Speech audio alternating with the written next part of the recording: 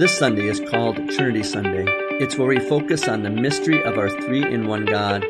In the first lesson from Genesis 1, we hear of the triune God visible and active in creation. In the second lesson from 2 Corinthians 13, we hear Paul's threefold benediction to the Christians in Corinth.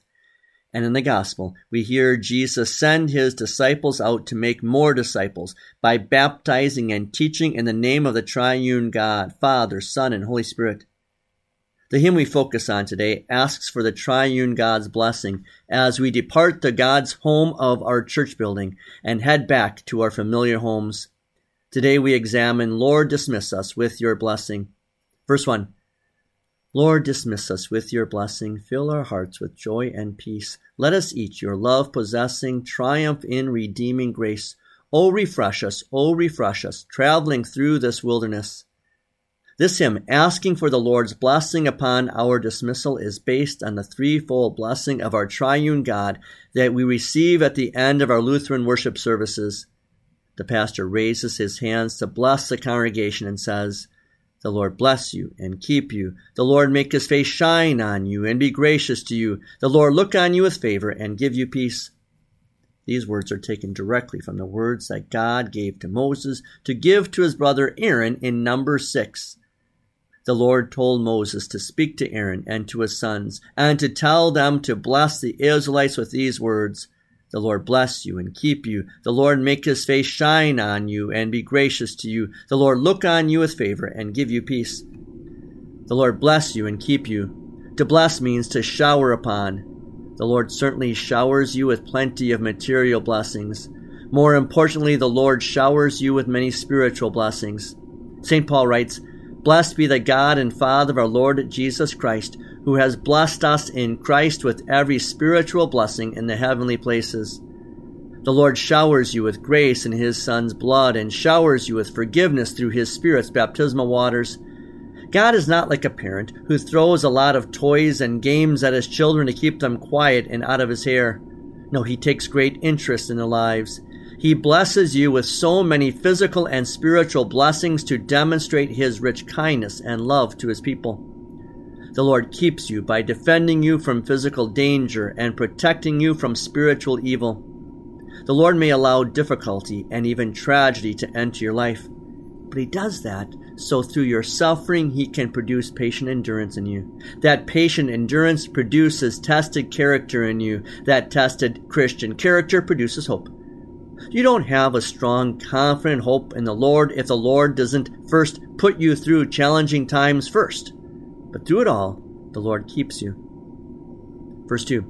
Thanks we give in adoration for the gospel's joyful sound. May the fruits of your salvation in our hearts and lives abound. Ever faithful, to your truth may we be found.